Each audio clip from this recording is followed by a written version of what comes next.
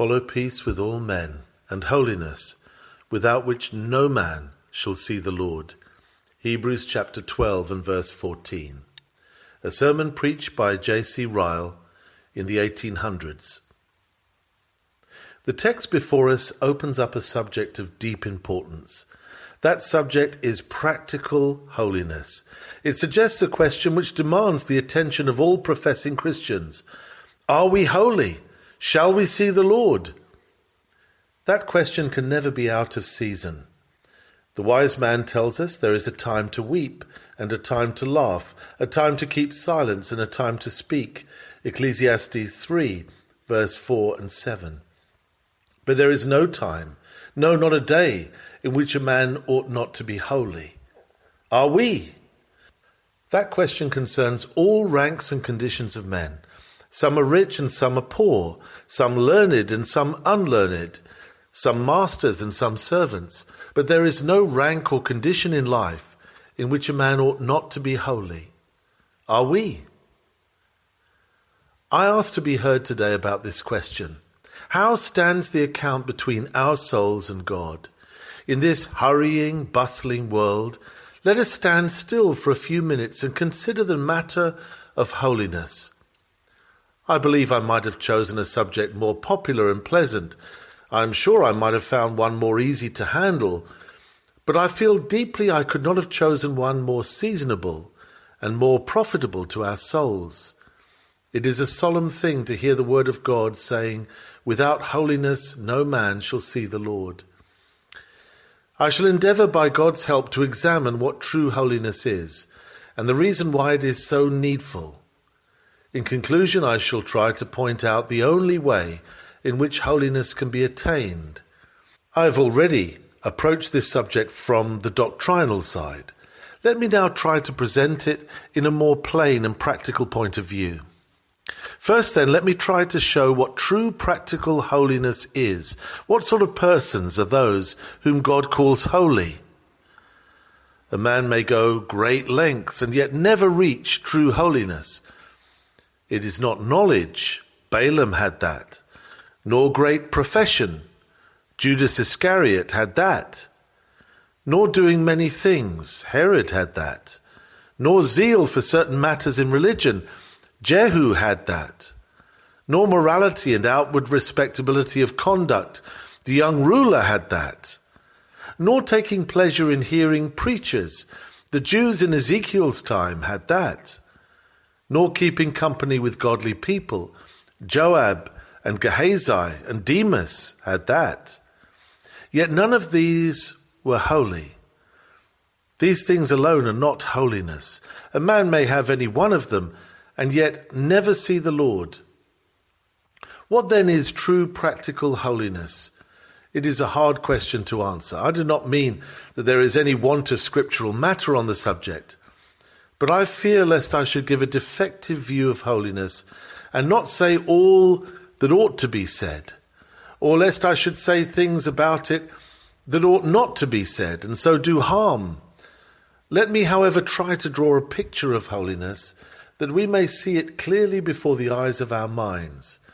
Only let it never be forgotten, when I have said all, that my account is but a poor, imperfect outline at the best. Firstly, holiness is the habit of being of one mind with God, according as we find his mind described in Scripture. It is the habit of agreeing in God's judgment, hating what he hates, loving what he loves, and measuring everything in this world by the standard of his word. He who most entirely agrees with God, he is the most holy man. Next, a holy man will endeavour to shun every known sin and to keep every known commandment. He will have a decided bent of mind toward God, a hearty desire to do his will, a greater fear of displeasing him than of displeasing the world, and love to all his ways. He will feel what Paul felt when he said, "I delight in the law of God after the inward man," in Romans chapter 7, and what David felt when he said, "I esteem all thy precepts concerning all things to be right, and I hate every false way," in Psalm 119. A holy man will strive to be like our Lord Jesus Christ. He will not only live the life of faith in him and draw from him all his daily peace and strength, but he will also labour to have the mind that was in him and to be conformed to his image, Romans 8. It will be his aim to bear with and forgive others, even as Christ forgave us, to be unselfish, even as Christ pleased not himself, to walk in love, even as Christ loved us, to be lowly-minded and humble, even as Christ made himself of no reputation and humbled himself. He will remember that Christ was a faithful witness for the truth, that came not to do his own will, that it was his meat and drink to do his Father's will, that he would continually deny himself in order to minister to others, that he was meek and patient under undeserved insults, that he thought more of godly poor men than of kings, that he was full of love and compassion to sinners, that he was bold and uncompromising in denouncing sin, that he sought not the praise of men when he might have had it, that he went about doing good, that he was separate from worldly people, that he continued instant in prayer, that he would not let even his nearest relations stand in his way when God's work was to be done. These things a holy man will try to remember. By them he will endeavour to shape his course in life. He will lay to heart the saying of John, "He that saith he abideth in Christ ought himself also so to walk, even as he walked." 1 John chapter 2. And the saying of Peter, that Christ suffered for us, leaving us an example that ye should follow his steps. 1 Peter 2.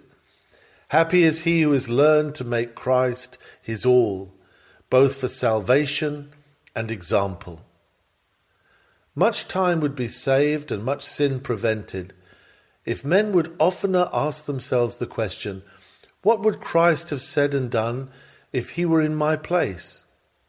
Next, a holy man will follow after meekness, long-suffering, gentleness, patience, kind tempers, the government of his tongue.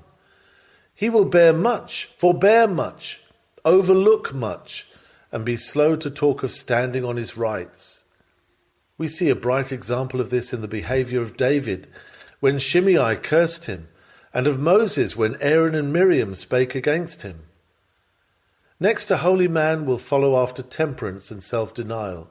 He will labour to mortify the desires of his body, to crucify his flesh with his affections and lusts, to curb his passions, to restrain his carnal inclinations, lest at any time they break loose. Oh, what a word is that of the Lord Jesus to the apostles. Take heed to yourselves, lest at any time your hearts be overcharged with surfeiting and drunkenness and cares of this life. And that of the apostle Paul, I keep under my body and bring it into subjection, lest that by any means when I have preached to others, I myself should be a castaway. Next, a holy man will follow after charity and brotherly kindness. He will endeavour to observe the golden rule of doing as he would have men do to him, and speaking as he would have men speak to him. He will be full of affection towards his brethren, towards their bodies, their property, their characters, their feelings, their souls. He that loveth another, says Paul, hath fulfilled the law, Romans 13. He will abhor all lying, slandering, backbiting, cheating, dishonesty, and unfair dealing, even in the least things. The shekel and cubit of the sanctuary were larger than those in common use. He will strive to adorn his religion by all his outward demeanour and to make it lovely and beautiful in the eyes of all around him. Alas, what condemning words are in the 13th chapter of 1 Corinthians, and the Sermon on the Mount, when laid aside the conduct of many professing Christians. Next, a holy man will follow after a spirit of mercy and benevolence towards others. He will not stand all the day idle. He will not be content with doing no harm. He will try to do good. He will strive to be useful in his day and generation, and to lessen the spiritual wants and misery around him as far as he can. Such was Dorcas, full of good works and alms deeds, which she did. Not merely purposed and talked about, but did. Such an one was Paul. I will very gladly spend and be spent for you, he says. Though the more abundantly I love you, the less I be loved. Next, a holy man will follow after purity of heart. He will dread all filthiness and uncleanness of spirit, and seek to avoid all things that might draw him into it. He knows his own heart is like tinder, and will diligently keep clear of the sparks of temptation. Who shall dare to talk of strength when David can fall? There is many a hint to be gleaned from the ceremonial law. Under it, the man who only touched a bone or a dead body or a grave or a diseased person became at once unclean in the sight of God. And these things were emblems and figures. Few Christians are ever too watchful and too particular about this point. Next, a holy man will follow after the fear of God. I do not mean the fear of a slave who only works because he is afraid of punishment and would be idle if he did not dread discovery. I mean rather the fear of a child who wishes to live and move as if he was always before his father's face, because he loves him. What a noble example Nehemiah gives us of this. When he became governor at Jerusalem, he might have been chargeable to the Jews and required of them money for his support. The former governors had done so. There was none to blame him if he did. But he says, so did not I, because of the fear of God. In Nehemiah chapter 5. Next, a holy man will follow after humility. He will desire in lowliness of mind to esteem all others better than himself. He will see more evil in his own heart than in any other in the world. He will understand something of Abraham's feeling when he says, I am dust and ashes, and Jacob's when he says, I am worthy of less than the least of all thy mercies, and Job's when he says, I am vile, and Paul's when he says, I am chief of sinners. Holy Bradford, that faithful martyr of Christ, would sometimes finish his letters with these words, a most miserable sinner, John Bradford. Good old Mr. Grimshaw's last words when he lay on his deathbed were these, here goes an unprofitable servant. Next, a holy man will follow after faithfulness in all the duties and relations in life. He will try not merely to fill his place as well as others who take no thought for their souls, but even better, because he has higher motives and more help than they. Those words of Paul should never be forgotten. Whatever ye do, do it heartily as unto the Lord. Not slothful in business, fervent in spirit, serving the Lord. Holy persons should aim at doing everything well and should be ashamed of allowing themselves to do anything ill if they can help it. Like Daniel, they should seek to give no occasion against themselves except concerning the law of their God, as we read in Daniel chapter 6.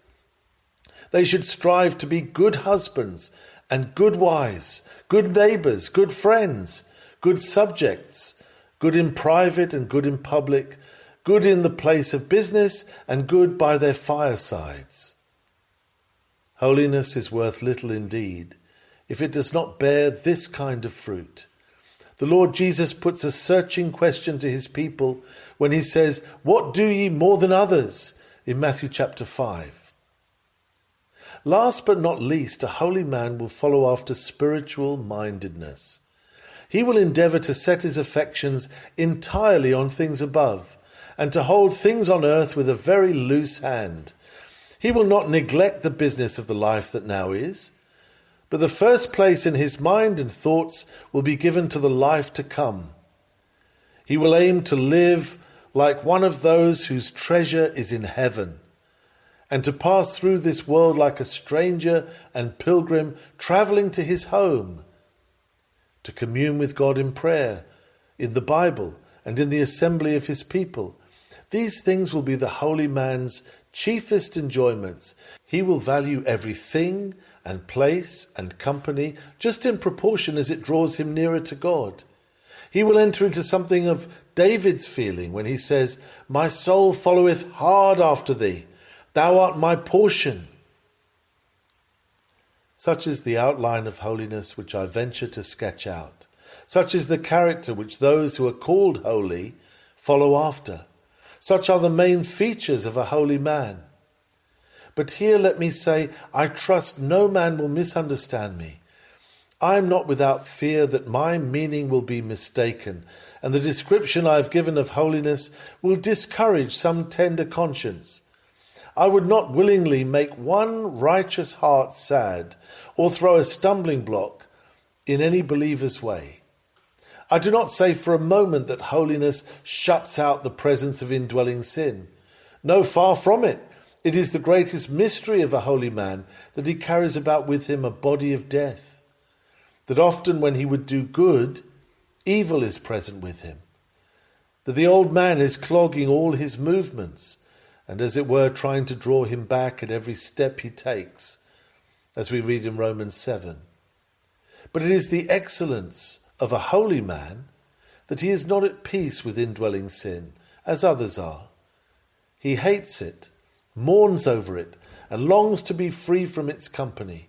The work of sanctification within him is like the wall of Jerusalem. The building goes forward even in troublous times, as we read in Daniel chapter 9 and verse 25. Neither do I say that holiness comes to ripeness and perfection all at once, or that these graces I've touched on must be found in full bloom and vigour before you can call a man holy. No, far from it. Sanctification is always a progressive work. Some men's graces are in the blade, some in the ear, and some are like full corn in the ear. All must have a beginning. We must never despise the day of small things, and sanctification in the very best is an imperfect work. The history of the brightest saints that ever lived will contain many a but and howbeit and notwithstanding before you reach the end. The gold will never be without some dross, the light will never shine without some clouds, until we reach the heavenly Jerusalem. The sun himself has spots upon his face. The holiest men have many a blemish and defect when weighed in the balance of the sanctuary. Their life is a continual warfare with sin, the world, and the devil. And sometimes you will see them not overcoming, but overcome. The flesh is ever lusting against the spirit, and the spirit against the flesh, and in many things they offend all. But still, for all this, I am sure that to have such a character as I have faintly drawn is the heart's desire and prayer of all true Christians. They press towards it if they do not reach it. They may not attain to it, but they always aim at it. It is what they strive for and labour to be, if it is not what they are. And this I do boldly and confidently say, that true holiness is a great reality. It is something in a man that can be seen and known and marked and felt by all around him. It is light. If it exists, it will show itself. It is salt. If it exists, its savour will be perceived. It is a precious ointment. If it exists, its presence cannot be hidden. I am sure we should all be ready to make allowance for such backsliding, for much occasional deadness in professing Christians. I know a road may lead from one point to another and yet have many a winding and turn.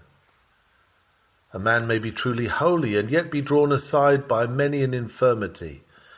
Gold is not the less gold because mingled with alloy, nor light the less light because faint and dim, nor grace the less grace because young and weak. But after every allowance, I cannot see how any man deserves to be called holy who wilfully allows himself in sins and is not humbled and ashamed because of them. I dare not call anyone holy who makes a habit of wilfully neglecting known duties and wilfully doing what he knows God has commanded him not to do. Well, says Owen, I do not understand how a man can be a true believer unto whom sin is not the greatest burden, sorrow and trouble. Such are the leading characteristics of practical holiness. Let us examine ourselves and see whether we are acquainted with it. Let us prove our own selves. Let me try in the next place to show some reasons why practical holiness is so important. Can holiness save us? Can holiness put away sin, cover iniquities, make satisfaction for transgressions, pay our debt to God? No, not a whit. God forbid that I should ever say so. Holiness can do none of these things. The brightest saints are all unprofitable servants.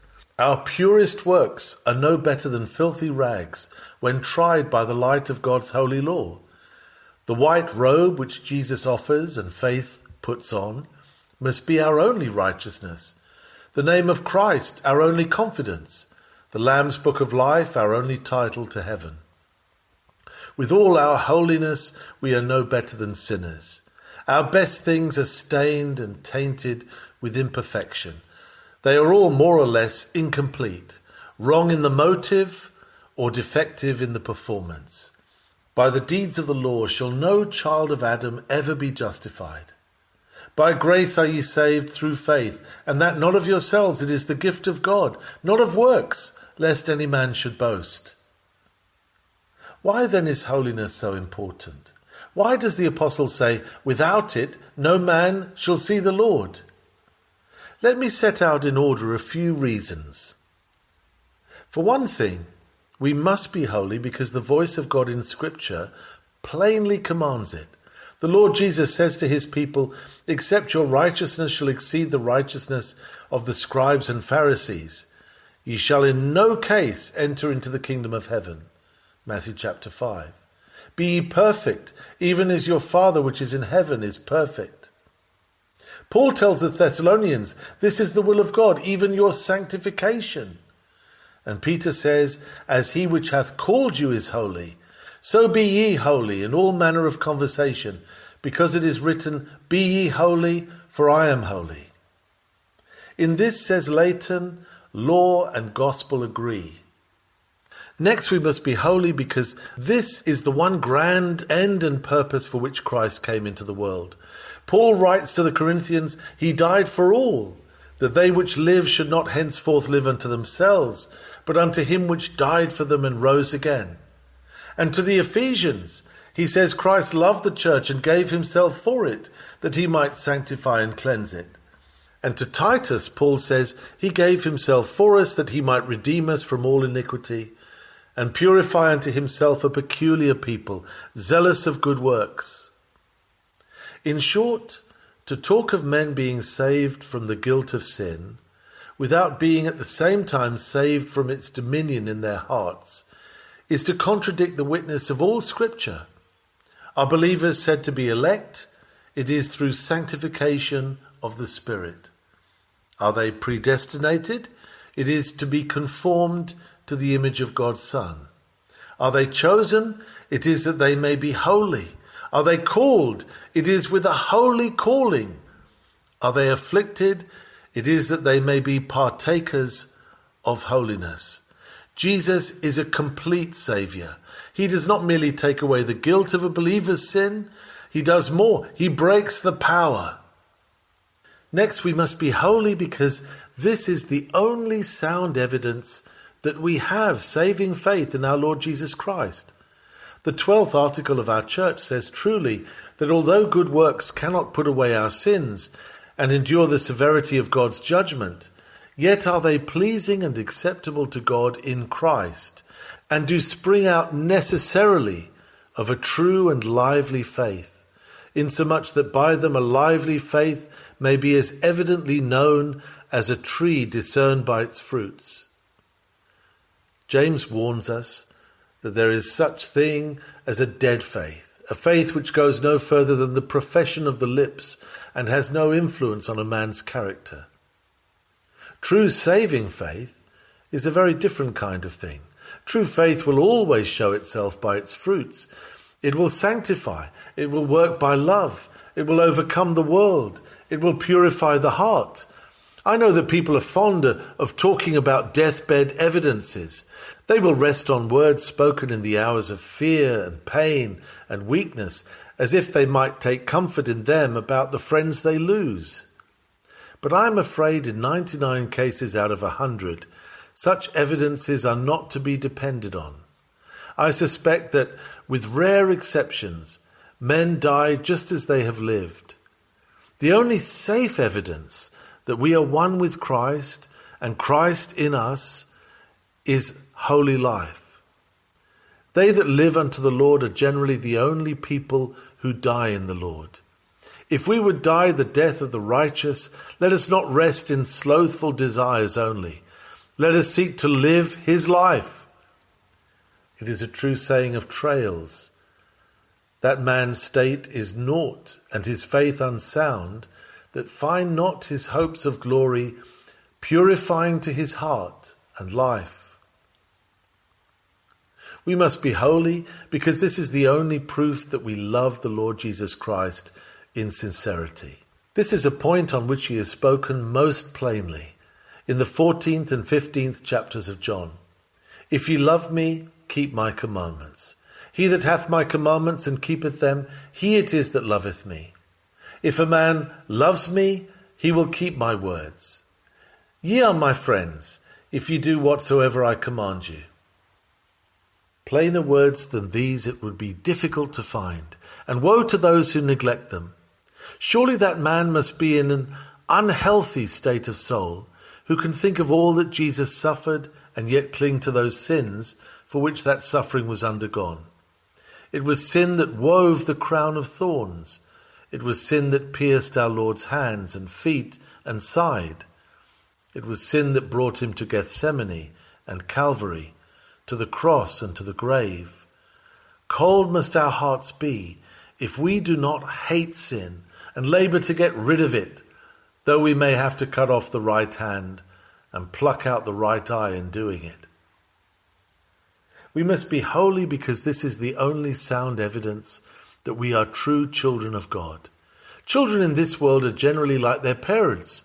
Some doubtless are more so, and some less, but it is seldom indeed that you cannot trace a kind of family likeness. And it is much the same with the children of God. The Lord Jesus says, if you were Abraham's children, you would do the works of Abraham. If God were your father, you would love me. In John chapter 8.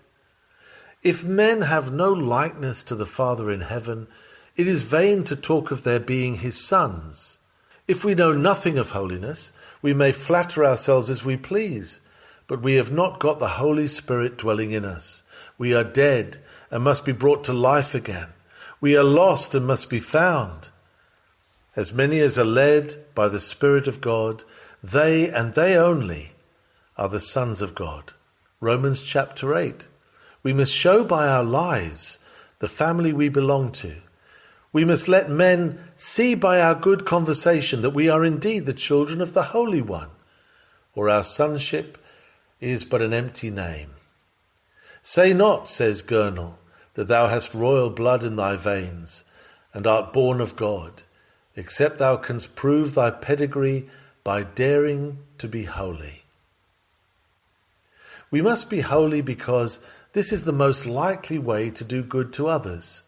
We cannot live to ourselves only in this world.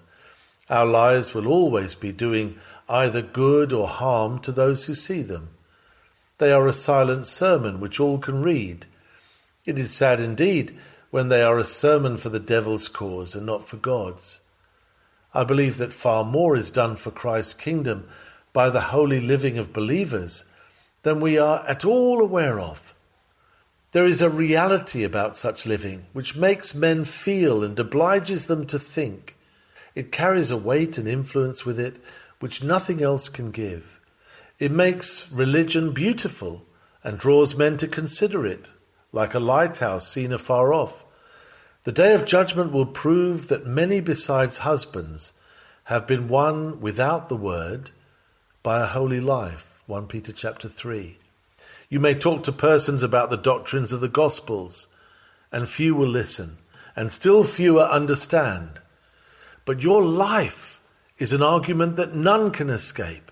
There is a meaning about holiness which not even the most unlearned can help take in. They may not understand justification, but they can understand charity. I believe there is far more harm done by unholy and inconsistent Christians than we are aware of. Such men are among Satan's best allies. They pull down by their lives what ministers build up with their lips. They cause the chariot wheels of the gospel to drive heavily. They supply the children of this world with a never-ending excuse for remaining as they are. "I cannot see the use of so much religion," said an irreligious tradesman not long ago. "I observe that some of my customers are always talking about the gospel and faith and election and the blessed promises and so forth, and yet these very people think nothing of cheating me of pence and halfpence when they have an opportunity. Now, if religious persons can do such things, I do not see what good there is in religion." I grieve to be obliged to write such things, but I fear that Christ's name is too often blasphemed because of the lives of Christians. Let us take heed lest the blood of souls should be required at our hands. From the murder of souls by inconsistency and loose walking, good Lord, deliver us. Oh, for the sake of others, if for no other reason, let us strive to be holy. Next, we must be holy because our present comfort depends much upon it. We cannot be too often reminded of this. We are sadly apt to forget that there is a close connection between sin and sorrow, holiness and happiness, sanctification and consolation. God has so wisely ordered it that our well-being and our well-doing are linked together. He has mercifully provided that even in this world it shall be man's interest to be holy. Our justification is not by works. Our calling and election are not according to our works. But it is vain for anyone to suppose that he will have a lively sense of his justification or an assurance of his calling, so long as he neglects good works or does not strive to live a holy life. Hereby we do know that we know him, if we keep his commandments. Hereby we know that we are of the truth, and shall assure our hearts, as we read in 1 John. A believer may as soon expect to feel the sun's rays upon a dark and cloudy day as to feel strong consolation in Christ while he does not follow him fully. When the disciples forsook the Lord and fled, they escaped danger, but they were miserable and sad. When shortly after they confessed him boldly before men, they were cast into prison and beaten, but we are told they rejoiced that they were counted worthy to suffer shame for his name.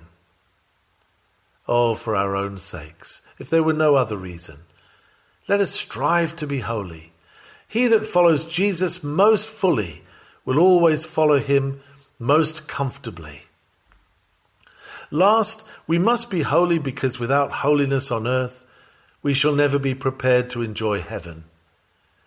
Heaven is a holy place. The Lord of heaven is a holy being. The angels are holy creatures.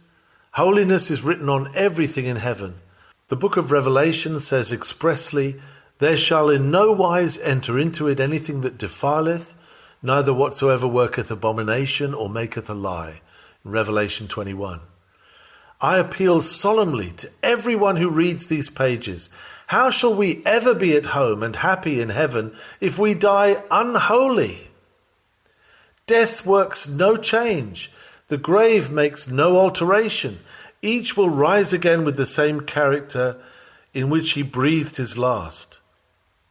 Where will our place be if we are strangers to holiness now?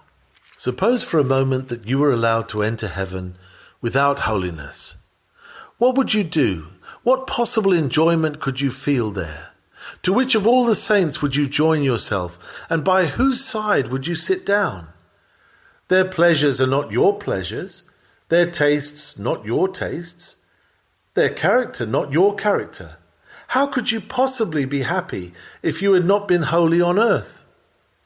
Now perhaps you love the company of the light and the careless, or the worldly minded and the covetous, the reveller and the pleasure seeker, the ungodly and the profane. There will be none such in heaven. Now perhaps you think the saints of God too strict and particular and serious. You rather avoid them. You have no delight in their society. There will be no other company in heaven. Now perhaps you think praying and scripture reading and hymn singing dull and melancholy and stupid work, a thing to be tolerated now and then but not enjoyed. You reckon the Sabbath a burden and a weariness. You could not possibly spend more than a small part of it in worshipping God. But remember, heaven is a never-ending Sabbath. The inhabitants thereof rest not day or night, saying, Holy, holy, holy, Lord God Almighty, and singing the praise of the Lamb. How could an unholy man find pleasure in an occupation such as this? Think you that such a one would delight to meet David and Paul and John after a life spent in doing the very things they spoke against? Would he take sweet counsel with them and find that he and they had much in common? Think you above all that he would rejoice to meet Jesus, the crucified one, face to face, after cleaving to the sins for which he died, after loving his enemies and despising his friends? Would he stand before him with confidence and join in the cry, This is our God, we have waited for him, we will be glad and rejoice in his salvation? Think you not rather that the tongue of an unholy man would cleave to the roof of his mouth with shame, and his only desire would be to be cast out? He would feel a stranger in a land he knew not, a black sheep amongst Christ's holy flock. The voice of cherubim and seraphim, the song of angels and archangels and the company of heaven would be a language he could not understand. The very air would seem an air he could not breathe. I know not what others may think, but to me it does seem clear that heaven would be a miserable place to an unholy man. It cannot be otherwise. People may say in a vague way they hope to go to heaven, but they do not consider what they say. There must be a certain meetness for the inheritance of the saints in light. Our hearts must be somewhat in tune. To reach the holiday of glory, we must pass through the training school of grace. We must be heavenly minded and have heavenly tastes in the life that now is, or else we shall never find ourselves in heaven in the life to come. And now, before I go any further, let me say a few words by way of application. For one thing, let me ask everyone who may hear me this question: Are you holy? Listen, I pray you, to the question I put to you this day. Do you know anything about the holiness of which I have been speaking? I do not ask whether you attend your church regularly, whether you have been baptized and received the Lord's Supper, whether you have the name of Christian. I ask something more than all this. Are you holy or are you not? I do not ask whether you approve of holiness in others, whether you like to read the lives of holy people and to talk of holy things and to have on your table holy books, whether you mean to be holy and hope you will be holy someday. I ask something further. Are you yourself holy this very day, or are you not? And why do I ask so straightly and press the question so strongly? I do it because the Scripture says, without holiness no man shall see the Lord. It is written, it is not my fancy, it is in the Bible. Not my private opinion, it is the word of God, not of man. Without holiness no man shall see the Lord. Hebrews 12. Alas, what searching, sifting words are these. What thoughts come across my mind? I look at the world and see the greater part of it lying in wickedness. I look at professing Christians and see the vast majority having nothing of Christianity but the name. I turn to the Bible and I hear the Spirit saying, "Without holiness, no man shall see the Lord." Surely it is a text that ought to make us consider our ways and search our hearts. Surely it should raise within us solemn thoughts and send us to prayer. You may try to put me off, saying, "You feel much and think much about these things, far more than many suppose." I answer, this is not the point. The poor lost souls in hell do as much as this. The great question is not what you think and what you feel, but what you do. You may say, it was never meant that all Christians should be holy, and that holiness, such as I've described, is only for great saints and people of uncommon gifts. I answer, I cannot see that in the Scripture. I read that every man who hath hope in Christ purifieth himself, in 1 John 3. Without holiness no man shall see the Lord.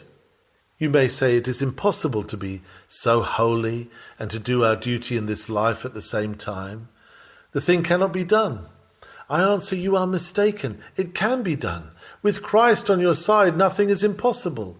It has been done by many. David and Obadiah and Daniel and the servants of Nero's household are all examples that go to prove it. You may say, if I was so holy, I would be unlike other people.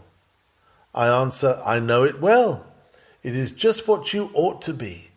Christ's true servants always were unlike the world around them, a separate nation, a peculiar people, and you must be so too if you would be saved. You may say, at this rate, very few will be saved. I answer, I know it. It is precisely what we are told in the Sermon on the Mount. The Lord Jesus said so 1900 years ago. Strait is the gate, and narrow is the way that leadeth unto life, and few there be that find it. Matthew chapter 7. Few will be saved because few will take the trouble to seek salvation. Men will not deny themselves the pleasures of sin and their own way for a little season. They turn their backs on an inheritance incorruptible, undefiled, and that fadeth not away. You will not come unto me, says Jesus, that ye might have life. You may say, these are hard sayings. The way is very narrow. I answer, I know it. So says the Sermon on the Mount. The Lord Jesus said so 1900 years ago.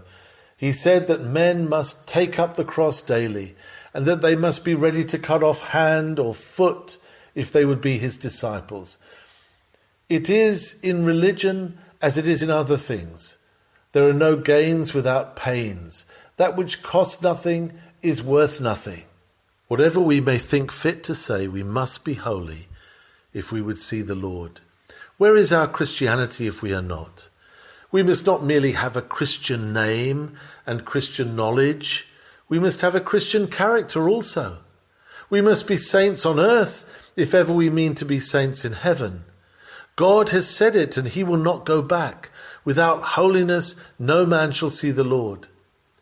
The Pope's calendar, says Jenkin, only makes saints of the dead, but Scripture requires sanctity in the living. Let not men deceive themselves, says Owen. Sanctification is a qualification indispensably necessary unto those who will be under the conduct of the Lord Christ unto salvation.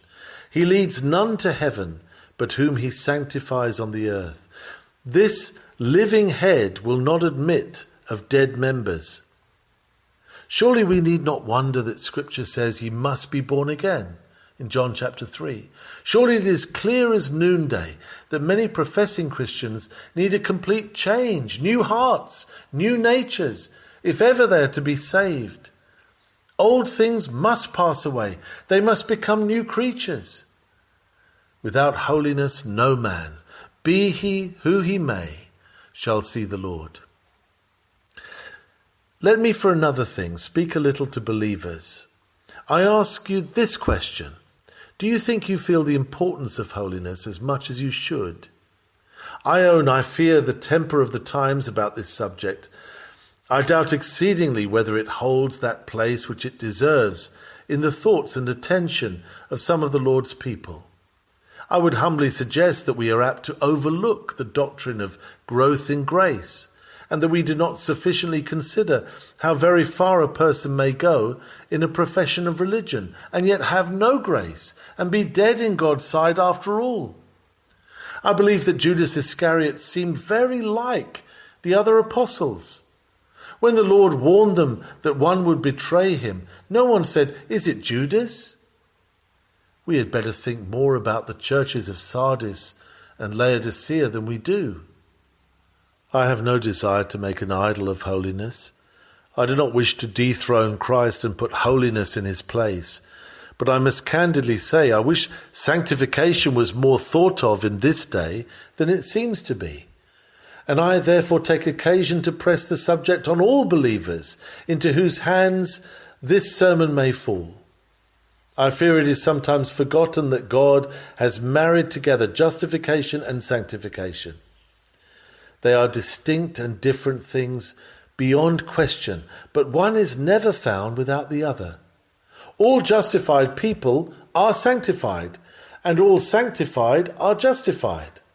What God has joined together, let no man dare to put asunder. Tell me not of your justification, unless you have also some marks of sanctification. Boast not of Christ's work for you, unless you can show us the Spirit's work in you. Think not that Christ and the Spirit can ever be divided.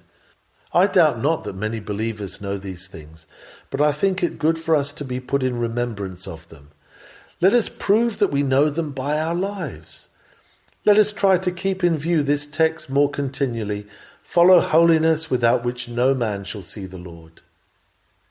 I must frankly say, I wish there was not such an excessive sensitiveness on the subject of holiness as I sometimes perceive in the minds of believers.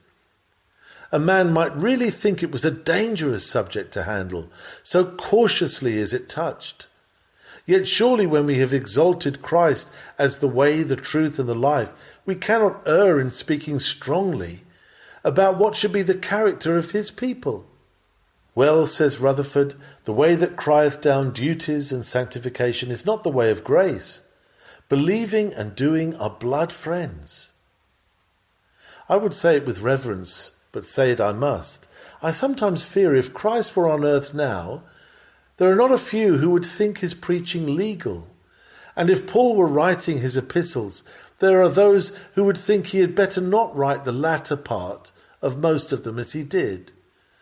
But let us remember that the Lord Jesus did speak the Sermon on the Mount, and that the epistle to the Ephesians contains 6 chapters and not 4. I grieve to feel obliged to speak in this way, but I am sure there is a cause. That great divine John Owen, the Dean of Christ Church, used to say more than 200 years ago that there were people whose whole religion seemed to consist in going about complaining of their own corruptions and telling everyone that they could do nothing of themselves. I am afraid that after 2 centuries the same thing might be said, with truth, of some of Christ's professing people in this day. I know there are texts in Scripture which warrant such complaints. I do not object to them when they come from men who walk in the steps of the Apostle Paul and fight a good fight as he did against sin, the devil, and the world. But I never like such complaints when I see ground for suspecting, as I often do, that they are only a cloak to cover spiritual laziness and an excuse for spiritual sloth. If we say with Paul, "O wretched man that I am," let us also be able to say with him, "I press toward the mark." Let us not quote his example in one thing while we do not follow him in another. I do not set up myself to be better than other people, and if anyone asks, "What are you, that you speak in this way?" I answer, "I am a very poor creature indeed." But I say that I cannot read the Bible without desiring to see many believers more spiritual, more holy, more single-eyed, more heavenly minded, more wholehearted than they are in the 19th century. I want to see among believers more of a pilgrim spirit, a more decided separation from the world, a conversation more evidently in heaven, a closer walk with God, and therefore I have written as I have.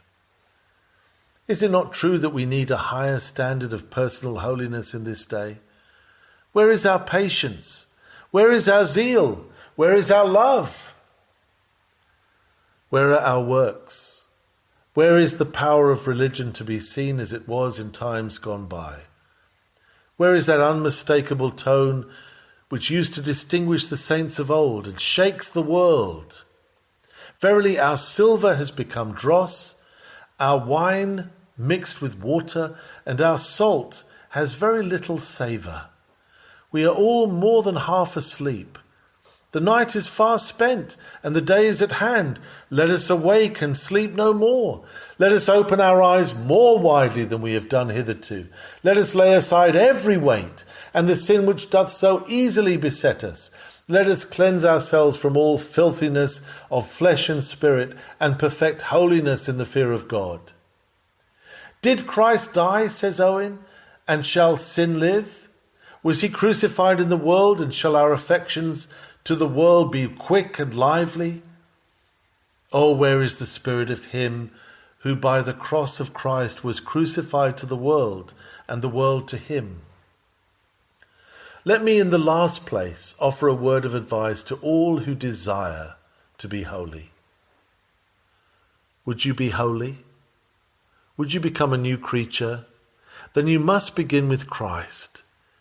You will do just nothing at all and make no progress till you feel your sin and weakness and flee to him. He is the root and beginning of all holiness, and the way to be holy is to come to him by faith and be joined to him. Christ is not wisdom and righteousness only to his people, but sanctification also. Men sometimes try to make themselves holy first of all, and sad work they make of it. They toil and labour and turn over new leaves and make many changes, and yet, like the woman with the issue of blood before she came to Christ, they feel nothing bettered but rather worse. They run in vain and labour in vain, and little wonder, for they are beginning at the wrong end. They are building up a wall of sand.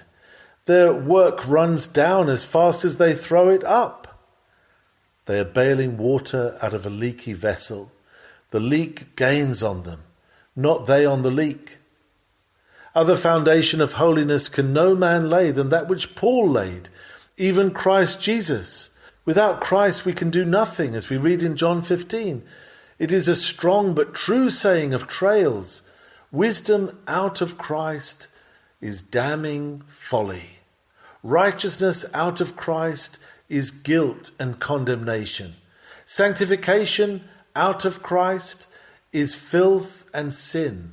Redemption out of Christ is bondage and slavery. Do you want to attain holiness? Do you feel this day a real hearty desire to be holy?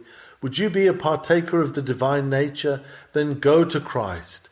Wait for nothing. Wait for nobody. Linger not. Think not to make yourself ready. Go and say to him in the words of that beautiful hymn, "Nothing in my hand I bring. Simply to thy cross I cling. Naked, flee to thee for dress. Helpless, look to thee for grace." There is not a brick nor a stone laid in the work of our sanctification till we go to Christ. Holiness is his special gift to his believing people. Holiness is the work he carries on in their hearts by the Spirit whom he puts within them. He is appointed a prince and a saviour to give repentance as well as remission of sins. To as many as receive him, he gives power to become sons of God. Holiness comes not of blood. Parents cannot give it to their children, nor yet of the will of man. Ministers cannot give it to you by baptism. Holiness comes from Christ. It is the result of a vital union with him. It is the fruit of being a living branch of the true vine. Go then to Christ and say, "Lord, not only save me from the guilt of sin, but send the Spirit whom thou didst promise, and save me from its power. Make me holy. Teach me to do thy will." Would you continue holy? Then abide in Christ. He says himself, abide in me and I in you. He that abideth in me and I in him, the same beareth much fruit. John chapter 15. It pleased the Father that in him should all fullness dwell, a full supply for all a believer's wants. He is the physician to whom you must daily go, if you would keep well. He is the manna which you must daily eat, and the rock of which you must daily drink. His arm is the arm on which you must daily lean, as you come up out of the wilderness of this world. You must not only be rooted, but you must also be built up in him. Paul was a man of God indeed, a holy man, a growing, thriving Christian. And what was the secret of it all? He was one to whom Christ was all in all. He was ever looking unto Jesus. I can do all things, he says, through Christ, which strengtheneth me. I live, yet not I, but Christ liveth in me. The life that I now live, I live by the faith of the Son of God. Let us go and do likewise. May all who hear this know these things by experience and not by hearsay only. May we all feel the importance of holiness, far more than we have ever done yet. May our years be holy years with our souls, and then they will be happy ones. Whether we live, may we live unto the Lord, or whether we die, may we die unto the Lord. Or if he comes for us, may we be found in peace, without spot and blameless. Amen.